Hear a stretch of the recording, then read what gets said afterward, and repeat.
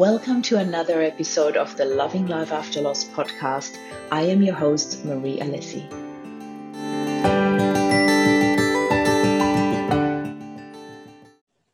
So, good morning, lovely people. I think we're about a minute or two late.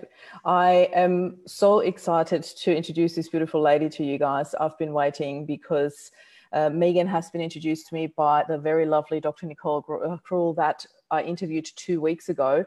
And she said, you have to talk to this lady. So I did, and Megan and I had a chat, and she shared her story with me that really, really touched me. So I said, I need to get you in front of my audience. I want my group to meet you.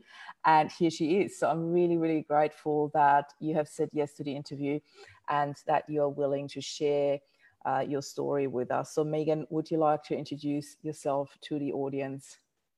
Yeah. So I'm Megan Baker. I guess, gosh, it's always so hard to know where to start. Like when does the story begin? So I'm here. I'm coming from a place where I work in Port Macquarie on the mid-north coast of New South Wales. I drove past you yesterday. Oh, really? Yeah. Yeah, this is actually, we moved back here a couple of years ago, and it was, a bit of a coming home because I grew up in Taree. Cool. It's nice to be back here, but I guess I think, it was only a couple of weeks ago that I had this realization. I think there's lots, I don't know if I saw it on a conversation or a post or something that said, about what you wanted to be when you were little, like what was your dream? I think it was in Nicole's group actually. Pardon? I think it was in Nicole's group actually, because I saw the question too. Yeah, right. And so I kind of was thinking about it, and I realized that the one thing that I can remember wanting to be was a mother. That was what I had always, I just always wanted to be a mother. Yeah. It was, gosh, we're coming up to 8 years ago now. I went to, it's actually funny, I went to Nicole's, one of her book launches, and was with a friend, and we, saw a guy, and he looked kind of familiar, and my friend said, oh yeah, that's that weird guy that works at, works in the same organisation that we worked in. Yeah. And then, he sat in some training that I was running and came and talked to me after, and ends up, that is now my partner, Peter. I love it. The weird Czech guy. The weird guy. I love these stories. You ended up with a weird guy. That's so beautiful. Yeah. Beautifully weird. And, that friend that was with me, we actually ended up living together for about 5 years. And so Peter and my friend Yvonne and I lived together for years. And, during that time I was, blessed to, end up pregnant. So that was in 2015. And I actually have a photo of my face that morning, like when after I'd done the test, and this picture of my face was just so excited, so happy. And I remember going in and telling my partner and super excited, and telling Yvonne, who we lived with, and just, I definitely didn't do the, wait the 12 weeks before you start telling people. It had always been a thing for me that if anything was to happen, then I want people to know, because I want that support. Yeah. I wholeheartedly agree. Yeah. Because you would probably tell your closest friends first anyway, and they are the ones that you want support with through the highs and lows, through everything. That's it. That's it. So it was, and I was just too excited to keep it quiet anyway. I was telling people straight away. It certainly wasn't an easy pregnancy. I was, had morning sickness, all day, all night sickness. I had no idea why they call it morning sickness. Never made sense to me either. Was all day permanent nauseousness. Yeah. Like let's even change the name of that. Yeah. Like, no. Yeah, and that was it. So that went on for quite a while. And then, at 28 weeks, I think it was, I ended up having to go on some antibiotics, and which, I didn't want to, but I did. And then I woke up the next morning, I think, after I'd started those, and my feet were just so itchy. I was itchy, and it was really weird, and I didn't know what was going on. And I had a private midwife, and I called her, and ended up, it looked like the antibiotics I'd had a reaction to it, and I get confused. The names are really hard because they both start with C, and because there's two conditions in here, and kind of they're not the same but not different, and I'm not really good with medical terms. Anyway, it was a liver issue. I was lucky my sister's a naturopath and got me on a whole lot of stuff to cleanse my liver. But which worked, but before that I had to sit, like I couldn't sleep because my feet were so itchy. I had to sit in a bucket, have my feet in ice cold water just to not go crazy. And I had to go through the thought of, the possibility was that my baby might not survive if things didn't change, or that I would need to be induced early. So I didn't speak for a day when I found that out. It was a really big challenging process, but luckily I cleansed my liver and I was okay. But do you mind sharing with us what was going on within you in that one day, or is that too private? Because it's probably been... It was, I just couldn't, to get my head around the possibility of, my baby not surviving, and or even the thought of having to induce early and that being a risk, really risky for the baby. It was just this, I can't believe this is happening, what would I do if this happened? And so much. And I just processing through all the all the options. But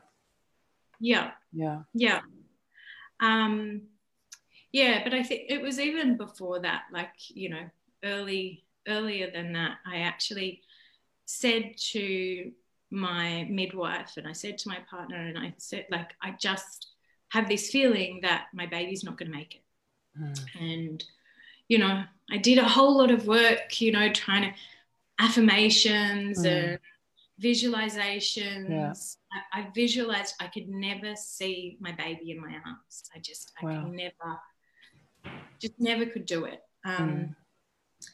I got to 37 weeks, I think, and I was like, I'm okay, it's good. I've made it through all of that and it's going to be okay. And had a beautiful baby blessing with beautiful women in my life. It was just, it was so special. All of these women that I just hold so dear to me, and my sister just did a beautiful job of that. And I have everybody put a bead on a necklace. So I have this necklace that everybody bought a bead, and so I still have that. And that's so beautiful. Yeah, it's so precious. And just, those women, I just know that how much they love me and how excited they were and how much they already loved my baby in that. And so I went into labour. It was, I had to have a little bit of help, but finally I remember, kind of starting to get some surges, and this is what it is, and just taking, just having to take my time. I remember, oh my goodness. Somebody wants to be in that conversation. Sorry. Okay. Yeah, I remember having, walking backwards and forwards. I remember we'd set up for our own birth, and the most beautiful space, a birth pool. I had my affirmations all around, beautiful lighting. It was tough. It was tough, but it was exactly, it was the birth, like, I guess, that I had wanted and dreamed of, just Peter and I and our midwives, and in our space, and just the time to be together and just let experience that together. Yeah. So did you know at that stage that you're going to have a boy, because you said him, or just because you know in hindsight? Yeah. You left it as a surprise. Yeah. And it was at the point where I was pushing, so it was really close. And then, the midwife said, Megan, we're not sure that we can hear his heartbeat. We're going to have to get you to the hospital. And so you were at home at that stage? I was at home. I did not realise that. I thought that was all set up at the hospital. Oh my God. No. Yeah. So we got in the ambulance. So still having that urge to push, which, for any women that have given birth, that's, you can't stop that. Yeah. Once that's happening. So, but I just had to not, like, it was just like, you can't be pushing, because that's just, it's not going to be good. And got into the hospital, and they knew we were coming, but it took a while to get things together. And then they were trying to find a heartbeat as well, and they couldn't decide whether it was my heartbeat or his heartbeat. My midwives were there and saying, I don't think that's his heartbeat. I think that's yours. I don't think there's a heartbeat. So, finally they said, we're going to do an emergency cesarean, and the anaesthetist came in, and I remember him just looking at me and just saying, I'm not going through the whole spiel. You just need this. And I was just like, yeah. So he just did that. I remember going in, like being wheeled in, and then the next thing I remember is opening my eyes and seeing the ceiling and realising where I was, and just kind of being quick, wake up, you need to find out what's happened. Yeah. And It's okay. Just turning to my partner and just shaking his head. Saying, he didn't make it. And it's a boy. So finding out that I had a baby boy, but that he wasn't alive. Yeah. It was, I was off my head, really, still under anaesthetic, and morphine as well. So it didn't really kind of hit me. My midwife said, do you have a name? And we did. And said, Kai Phoenix. Oh my God. Yeah. I'm having goosebumps all over my body. Oh, it's so beautiful. I didn't know about the middle name. Yeah. That is so beautiful. Kai Phoenix Heine. So we got taken to the maternity ward, and my midwives were amazing. They got in contact with a birth photographer, some from Heartfelt, who does. I know them very well. Yeah. Yeah, beautiful.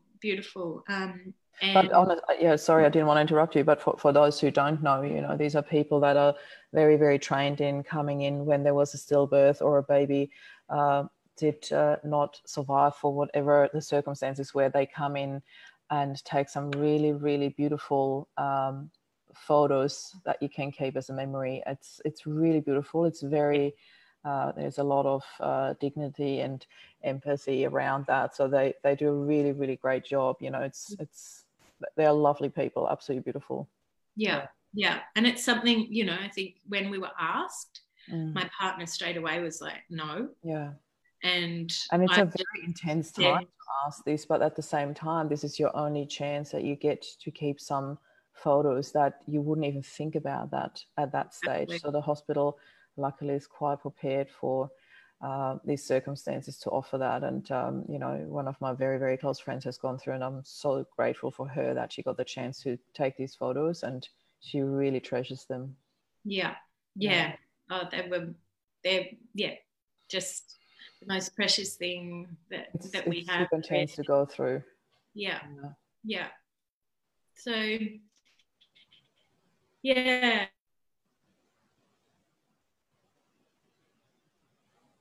You're frozen now, Megan.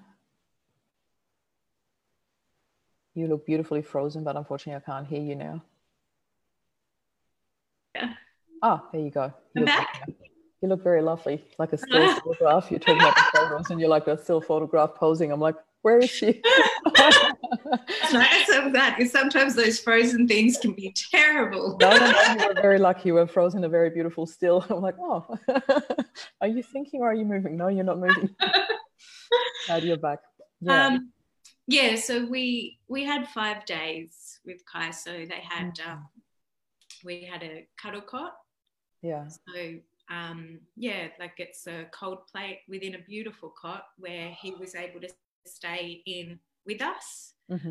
You know, keeping his body at a temperature, because I think before these, the babies weren't even given, people didn't see their babies, but I guess they would go to the morgue and then be brought back, and so there's lots of time in between, and lots of time away from, you know, being in that cool place, which means they deteriorate a lot quicker. So to have that partway through, I think, I don't know if it was after the first night, it broke. And my midwives were amazing. They searched high and low and got another one drove out to the Blue Mountains and got another one and brought it in so that we had that and could have him with us. That is so beautiful. I have to admit, I never heard of that option, and it kind of reminds me a bit of the story that Nicole told 2 weeks ago in her interview about, you know, being with her grandmother, when that's just the cultural differences that we talked about, you know, that in some cultures they do spend time with the body, and I think that is something that is such a gift. You know, it's that really having time to process those news that are just such a shock. You cannot, you know, it takes way more than those 5 days anyway, but to have those 5 days to really have your baby around you and really be present with him and processing that. Do you want to share a little bit about that? I know it's very intense, and if it's too intense, you don't have to, but would you like to share? Hey, this is just a quick break. If you're enjoying this podcast, think of one person that you'd love to share this with. Thank you. Really, really beautiful people watching us and sending love hearts and care hearts for you and everything. So I'm just looking at when I look over, I'm just looking at comments, and so Nicole is sending a lot of love here. So she's here with you, and it's really beautiful. Thank you. So thank you for your support, ladies. Yeah, thank you all. And gentlemen, I've got a gentleman here as well. I think it was beautiful. I think I think I woke up. I remember waking up, like, you know, like I said, I was all drugged up, and I woke up and it hit me. I woke up in the middle of the night and it hit me. Yeah. And that's when I started messaging my friends and just sort of telling them. And the next day they all started coming. So my parents had come. Unfortunately, my sister was in New Zealand at the time. But she got on a plane and flew straight back. You know, the phone call to have to tell my parents that he didn't make it. You know, they knew I was in labour, and then to have to call and say he didn't make it was But again, I was out of it when I made those calls. But then when I started messaging my friends, it was I don't know what to do. And so they all started coming. Yeah. But it was beautiful. They got to come and sit with him and hold him and just be there. I got one of my friends bought this big rose quartz crystal sphere, like it's just beautiful, and it sat with him, and I have that, and it's so precious because it's the only, besides the blanket and the clothes he wore, which I have, that was the only thing that sat in that bed with him, and it's just precious. And we laughed together, we cried together. He was part of that. Like we created memories because it's okay. I want to read something to you, Megan, because you get so much love and support here, and you can't even see that. I don't know who that is, but I guess that you know her, Kathy Boyce. Yeah. Okay. I'm here, Megan, sending big hugs and lots of love hearts. Nicole is sending out big hug to you all. Mama Megan, Papa Peter, Angel Kai. Oh, Peter, that's your partner that's watching, because I saw that before. Thank you so much, Megan, for bravely sharing your story here. I can only second that. I find it very brave. And in our pre-chat, I asked you, are you okay to share that, and are you open to it? And you said, yep, I'm going to tell all of it. So I'm just saying that people don't think I'm cruel dragging you through that. It's all on purpose, and I'm absolutely okay with anything and everything that comes in, the tears, everything. It's just so, I feel really, really honored. And I have to say, when I do these interviews, I have to keep it together so that I don't start crying with you, because I can so feel that pain. I can really, I am blessed enough to never have lost a baby, but I've been through some other loss in my life, so I can really empathize with you, what you must have gone through in that night. And having those days with your friend, really be part of that is such an honoring and a blessing for them as well. It really says a lot about the quality of friendship that you have there, and that in itself is such a blessing. So I really, I just wanted to say that. Yeah, and it's so beautiful to have those memories, those shared memories with them. Like they got that connection as well, because it's a shared grief too. They believe that when they come into that room, that it's not just his body that was there was definitely his soul around as well, just to get to be with everyone. I think that is very special. So it was a beautiful time.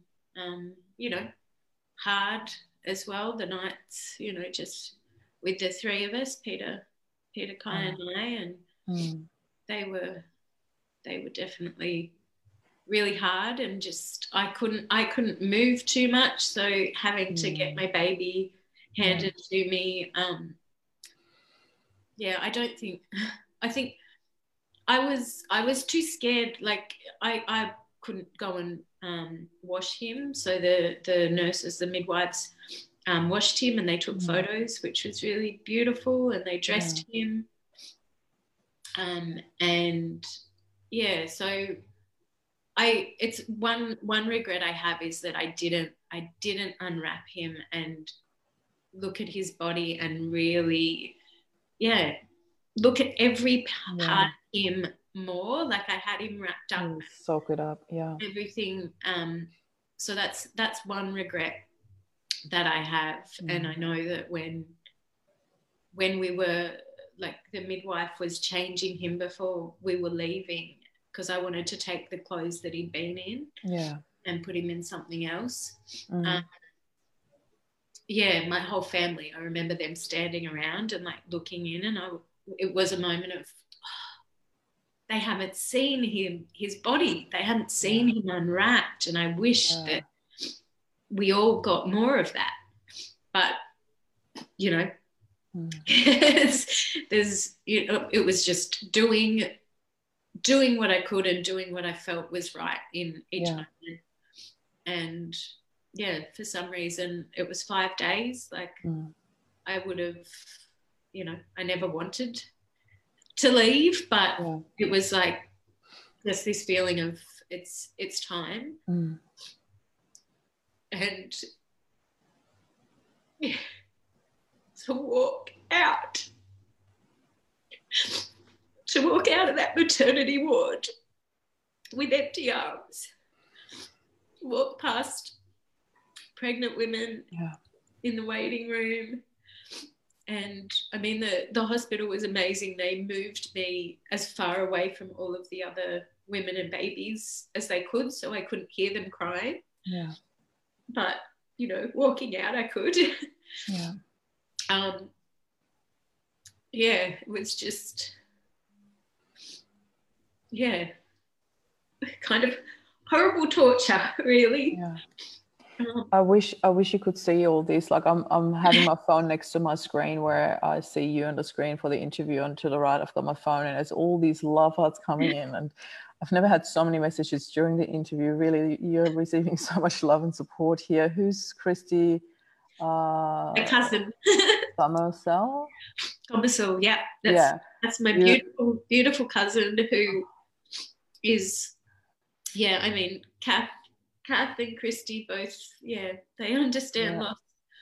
Yeah, she said you're the bravest person I know. Lots of love hearts as well.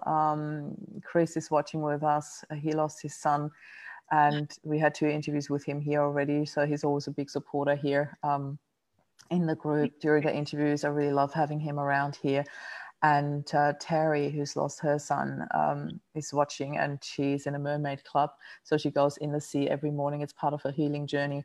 And she's like, I'm at the sea, sending love to beautiful Kai Phoenix, sharing your tears, Megan. So beautiful. And lots of love hearts as well. So you're receiving so much. You can read sort of comments afterwards as well. But I always feel like they might help you get through this interview. And I know you wanted to share your story. So I'm here to hold space for you and let you share whatever you want to. I'm really grateful that you shared it with us, because it's probably one of the deepest ones we've had so far in terms of how fresh the loss still is for you and how raw these emotions still are for you.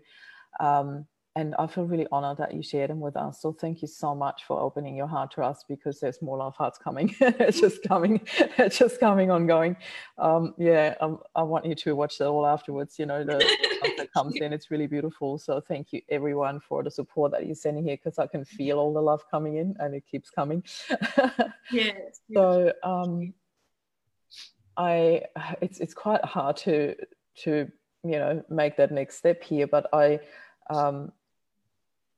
how far after was the funeral? How long did that take for you to get through, and how did you process through that? Because I know that is one of the most intense parts. I've only ever been to one funeral for a baby, and it was so intense. I have no words, and that was my niece. It wasn't even my own, but it was very close family. And I remember when they walked through with this tiny coffin, there's just no words. There's just so much heartache, so much tears. It's just how did you even get through this, and who helped you through that? Who arranged all of that? Did you have you must have had tremendous support through all of that? I think it ended up being about 2 weeks, or maybe exactly 2 weeks. Kind of a blur at times. But I think that was actually, I wish I wasn't doing it, but at the same time I love doing it, because it was my opportunity to be a parent to my child. This was kind of like one of the biggest things that I could do for him. So again, my amazing midwife, she had a funeral celebrant. She sort of said she'd been to yeah, she'd known her, and so she got me in contact with her, and she came over, and it was amazing. It was I got to do something really, really different. I mean, I've worked in aged care and disability for 20 years, and so I've been to a lot of funerals and had a number of family members pass away as well. And so I had kind of got in my head what a funeral looked like and what you could do. Yeah. But this celebrant kind of opened things up for me, which just like I'm so grateful for. We got to have this ceremony out in nature, which there was a place out in nature that I spent a lot of, especially the last months of my pregnancy. I used to, it was just me and Kai would go out there, and I'd lay in the grass and swim and journal, and so that was our place. And I got to have this beautiful ceremony there, and have a mentor and a beautiful friend who is a shaman from Peru, and she actually, we did it in a circle. She opened it by drumming, and beautiful. Everybody bought something from nature and put it on his casket to actually go with him. We put prayers into flowers and released them into the water. That's so beautiful. Yeah, my sister spoke, my dad spoke. I remember, my cousin Christy, who's watching at the moment, her beautiful yet brat of a husband passed away in the December. So Kai died on the 17th of March, and Peter, died in December, just before. So I was very pregnant. His last words to me were, "You're massive." Oh, nice one. Which was just perfect. It was absolutely perfect, and I'm so glad that those are the words, because that was our relationship. But that, her and her 7-year-old at the time and her 1-year-old were going through, like, they were in the depth of their grief, and they turned up and were there with me in that. And amazing. I remember seeing them, and I remember seeing Hamish, her little boy, and just thinking, like, he was amazing. That little boy was just amazing because of what he knew of grief. How he was with me was just precious. I would cherish it forever. And it's, because of the way that Pete and Christy also raised him. So that was a precious moment. So was he the 1-year-old or the 7-year-old? No, he was 7. Yeah. Wow. Yeah. You're getting even more love hearts from Christy and Heather and Chris. So it was really beautiful. I mean, the carrying, I know for Peter and I, carrying his casket to the car to be taken away to, that was it. That was, we put him in the car, and then he drove away, and that was hard, but a moment that needed to happen. And I'm grateful for everybody that turned up. And I think I got a lot of comments about the funeral as well, which like that they hadn't experienced anything like that. I kind of thought it was because he was a baby that I was able to do things like that, but it actually opened up to me that I started looking into the funeral industry and became a funeral celebrant. Because of that is so beautiful, because that's exactly what I wanted to get to, because this funeral and how you decided to create it really laid a cornerstone for quite a few other things as well. And it was only the beginning for you, actually. And I love how really intense and emotional stories like yours can turn into something so amazing and beautiful for a lot of other people. You know, when you really turn your painful experience into something that gives so much hope and beautiful memories to others that have to go through things like that. And I also remember another person that I interviewed here not too long ago. I don't know if it was before or after Nicole, Steve, who runs Motorcycle Funerals. He was the one who told us that, you know, the funeral industry is one of the most unregulated industries that you can find. There are simply no regulations. Funeral directors might want to make you believe there are, but there are not, because he looked into a lot of those things, you know, when he started Motorcycle Funerals, and did something completely out of the norm. And people are looking for something like that. People don't want the, you know, the standard funerals. For a lot of that, it's important and they want that. But there are also a lot of people out there like you and myself and a lot of others that really want to honor their closest, nearest and dearest that they have lost in a very special and different way. And I love that you did the drumming and the shaman circle. That is just so special and precious and beautiful. I really, really love that. So I'd love for you to tell us a little bit more about the story, how it continues, how you then became a celebrant. So how long did it take you to make that decision and say, you know what, I want to go into that. I want to do this for others? Oh, yeah. So there's obviously a lot of processing time through your own grief before you were able to share that with others then as well and hold that space for them. Yeah. Well, I think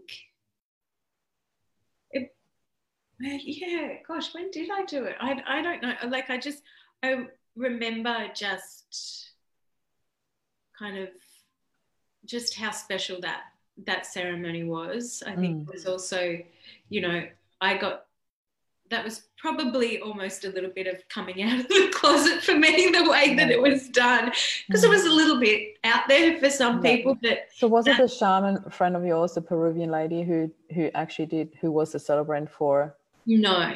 She was part of it. The celebrant. She was, so yeah, I guess that's probably part of the story. She was part of it was a trial of a social enterprise, where instead of being a funeral, like the funeral homes that are all out there, it was, starting up as a social enterprise and having celebrants doing the funerals, and opening up what could happen. So, because I guess with lots of funeral homes, because they have a building, they want to keep people in there. Yeah. And so without a building, then you're open to a whole lot of other things. And those celebrants being really creative support, but also, you know, holding people in their grief. And so that business, it's called now called Picaluna, which is Little Luna.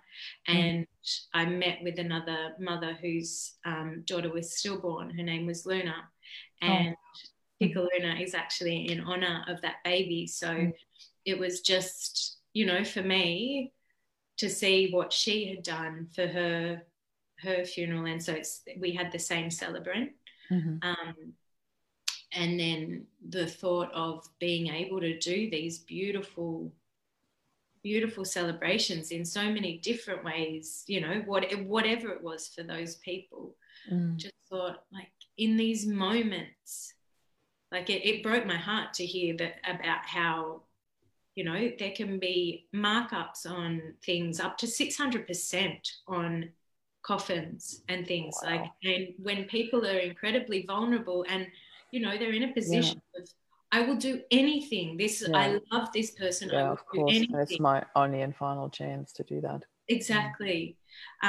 So I just was, you know, I guess I'm quite one for, speaking up for people and who maybe don't have a voice so much, and for people who are grieving, they don't really, you know, you're in trauma, you're in grief. This is all pretty much offline. So yeah, to be able to sit with people and understand the grief that they were going through, like understanding the depth of that pain, understanding the healing that comes from creating something in honor of someone. And yeah, really just doing it in exactly the way that you want to, not having so many parameters. Yeah. And just being able to go for it. And yeah, so I guess it probably would have been maybe a year after. I took a year. I said I was taking a year's maternity leave. And yeah, then when Kai wasn't there, it was like, this is still his year. So I'm still taking it. I ended up having to make the decision to resign. I got given the ultimatum. You need to come back or you need to resign. And I was like, yeah, no. Good. And yeah, so I looked into doing the funeral celebrancy, and Piccoluna was getting someone to come and do that. So I did that with the celebrant who did the funeral, and yeah, met other amazing people that are there to, yeah, that just provide beautiful space. And I've got to help out with a couple of amazing funerals through them. I haven't actually done a lot with that. I think, you know, life's taken me in all sorts of directions, but I've spoken to some other mothers that I've been put in contact with, and helped them think and talk about what they want to do, and help them find some poems and those sorts of things, and little rituals to go. I believe there's just so much more to all of that than just the funeral, because the funeral is one day, and yes, it takes a lot of preparation to do that, but I believe like the actual leading up to it, you know, those 1 to 2 to 3 max weeks that you usually get between the passing and the funeral are huge, and to have support through that and somebody who can take over or can help you with these things is just tremendous. You know, it's really quite important to receive that. So Megan, you've also done something else. You call it your offering to the world that you and Kai are still doing together. So tell us a little bit about that, because I really want our viewers to hear about what you have actually done with that, because I always talk about the hidden gifts in adversity, you know, the things that are really, really hard for us to see at first, because at first all we see is the pain and the grief. And once we work through that, we start finding those tiny little gems, and then bigger gems, and we actually, the deeper we dig, the more gems we find. And those hidden gifts in adversity, you've really done something very, very beautiful with that. So I'd love for you to share that as well with our viewers. Yeah. I think the first thing, so my family was beautiful and paid for Peter and I to go to Thailand a few months after Kai died. That was a bizarre thing. At the airport, getting there and just going, what are we doing here? Like this isn't where we should be. And but it was there. Like, I remember being on the boat heading over to the island. Just having this stuff just pour out of me. I was just writing. And so what came from that, there was three things. So one is a card, you know, it's just an A5. That's the smaller one. A5 is half of the normal standard page, like a A4. Yeah. A5. That's A5. Yeah. A5. Just a card, and it's written as a letter from me to a mother whose baby's just died. Because when I was in hospital, I got given a book of all sorts of stuff. And I remember, I think I opened it once and shut it and was just like, I cannot deal with that. Yeah. So it's just a card for when they're in hospital, sort of saying, you know, like I said, that regret of not looking at his body like that. And it might seem weird to take photos, but this is your only chance, so do it. And yeah, having friends and family come if you can, so that you can create some memories. So it was just I think maybe 10 things that I put there, so it's just easy. Things that you wouldn't think of in that moment. Yeah. And it's coming from someone that's been there as well. That's what I wanted it to be, because that's, you know, for me, it was just like, you haven't been here, you don't understand. Like you can only come so far with me because you haven't been the rest of this distance. And it is, afterwards, it was very much other bereaved mothers that I needed to talk to because they got it. Yeah. And I believe it's also a really, really beautiful offering, not just for the person who reads it, but for those people who stand around completely loving this person and being absolutely helpless in terms of, what do I say? How do I deal with that? And for them to have something that they can get from you and pass on. And like, this is, I hope, will be helpful for you, or this is what I feel can help you in this situation. It's just so beautiful, because you're not just helping that one person, but everybody else around him or her who is grieving and doesn't have any understanding of it, and no understanding of how do I hold space for this person. And that this is my very reason for the movement Loving Life After Loss, because society does not equip us well with how to cope with grief, how to cope with loss, you know. And I believe that there is so I don't even know how to say this, if there's so few or so many of us out there that we haven't connected yet, but you know, there's certainly like more like single fighters running around trying to change something around this concept of loss and grief, and I'm here to pull them all together. I really want to, that's why I'm doing the Upspiral Grief interviews. I want to introduce everyone to this world, to go like, you know, there are people out there who deal with it differently, who deal with it with a really beautiful, loving, positive spill on it, and you certainly are one of them. So I'm really, really stoked. So tell us a little bit more about what else you have created together with Kai, because you always make quite a big point about that. And I love that you and Kai are offering that together. So it's your work, not just, well,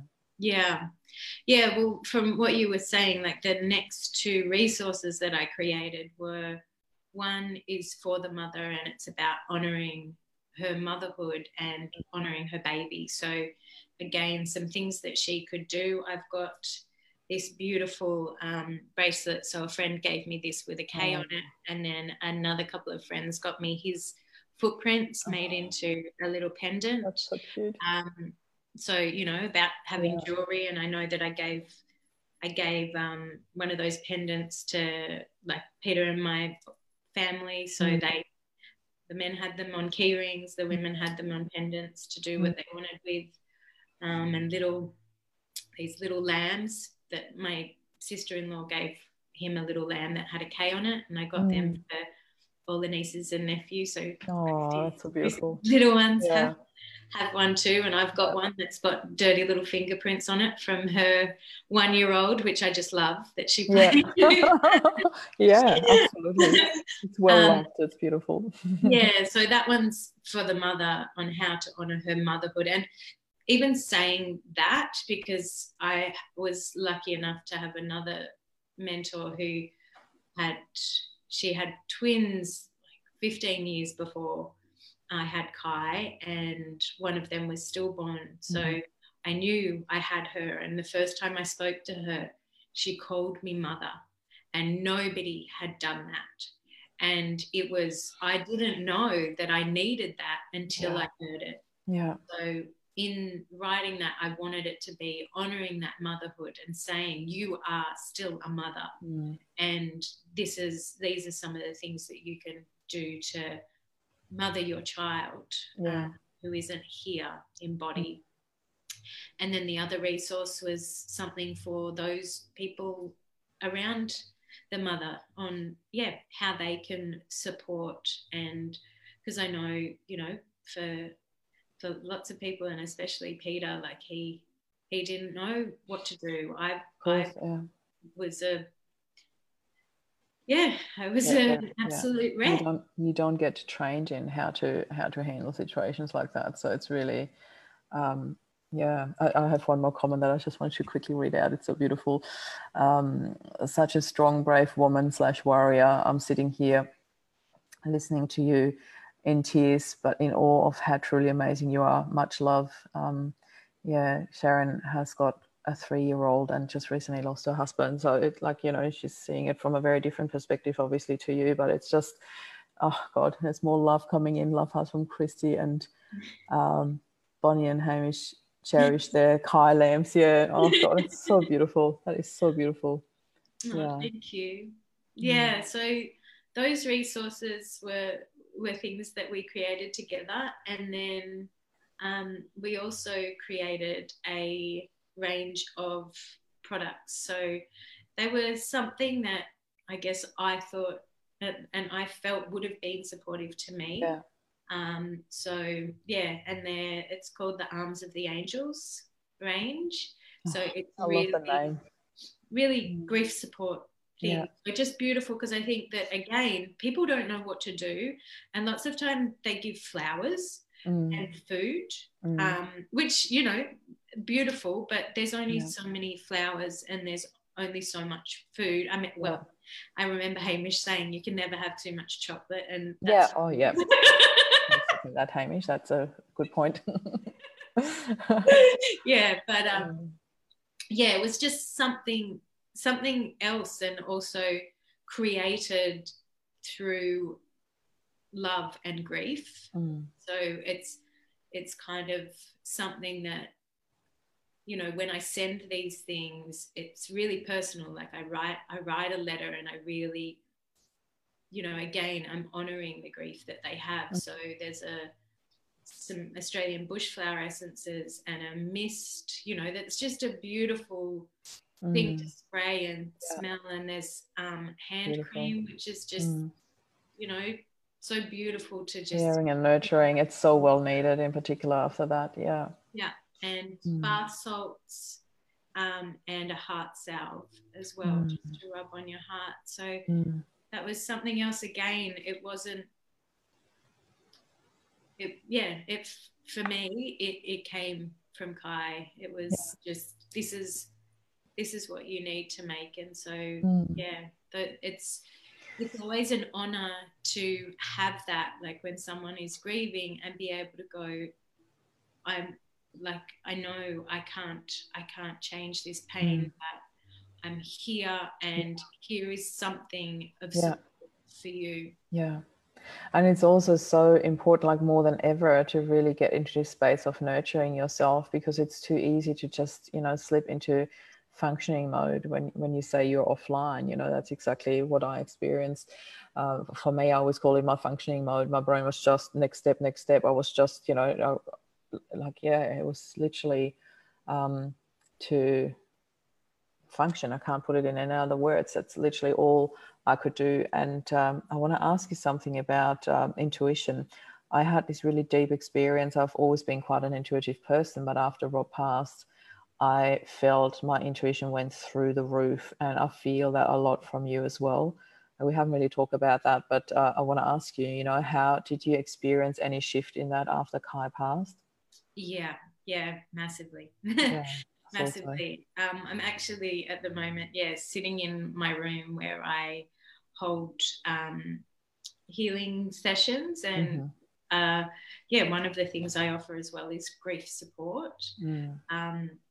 But I talk to people and say, like, I'm working with Kai, like, and I feel like he's a bridge and has opened things for me. I definitely am more connected. I definitely, in the first bit of time afterwards, because I guess I went into, I don't even know what I believe in, like, how could this happen, in this grief.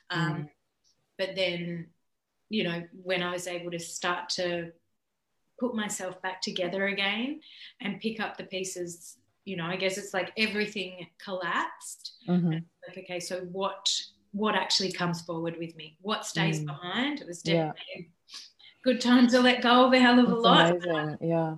What comes forward with me, Yeah. and begin to open again. And once I did start to open, it was like, right, I'm so much more open and connected to beyond this physical realm. And I feel that quite strongly with you, and it's really beautiful, and I love that you offer that to other people. You've got so much strength that you bring and so much love that you bring, and that is both such a beautiful gift to have, you know. Even all the offerings that are coming, it's so obvious that they're coming with love. I even asked, you know, I want to share that here as well, in our little pre-chat, you know, what do you actually call it? Do you call it a business? Do you call it a movement? What do you call it? And it's like, it's an offering. And I just loved that you said that, because it just so highlights that everything you do is coming from both of you, and that it's coming with love, and it takes so much strength to actually do that.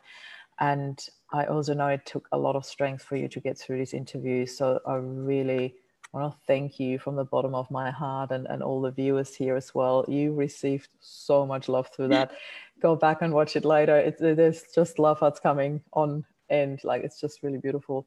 Megan, we are much love to all of you here from Peter. He's just sending much love as well. So thank you so much for being here as well, Peter. I really understand it must be quite challenging for you as well. And I love that support that you have given to Megan, because there is so much love coming from your whole family, from all three of you. And it's really, really quite apparent. So thank you for being here and watching your beautiful partner be here on screen with me.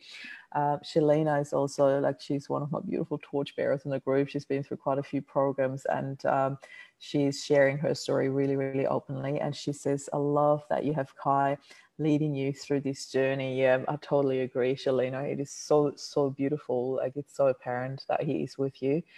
And it's not just something you're imagining it.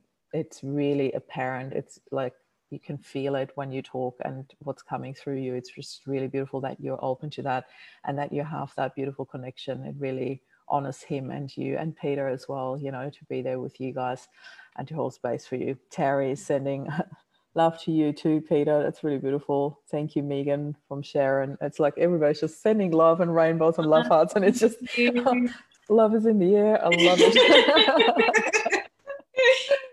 So, Megan, before we go, I just want to say, I would love for you to share whatever links and websites you have where people can contact you or purchase these beautiful offerings from you, or can recommend that on to other people and share that. Please, when Megan shares it, feel free to share it left, right, center. Like, as I always say, these Up Spiral Grief videos are recorded and will be shared on other platforms as well, because usually I keep everything within the group. But these videos are shared out to the outside world as well, because you know, obviously I want those people who offer their time and their story in the interview that they can share it too. So I always make that available for everyone.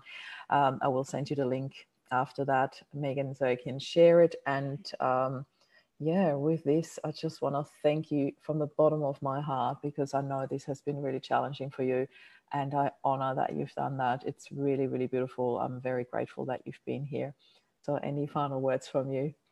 Thank you so much for having me. It's an honor to sit here, and you know, I guess that what I say, like when I'm crying, like this is my life. This is part of it, and that's part of my work as well. This is what grief looks like.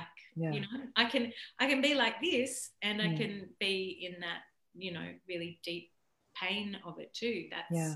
That's walking with grief. But it's been an honor to talk to you, and I really appreciate the space that you've held, and so much love and appreciation to everybody that was there supporting and sending love. Beautiful. Yeah, it's just been an honor. So thank you for the work that you do as well. It's so You're so very welcome. Thank you for honoring that too. So yes, please do share all the links that you have. Thank you so much for being here today. Thank you everybody for watching.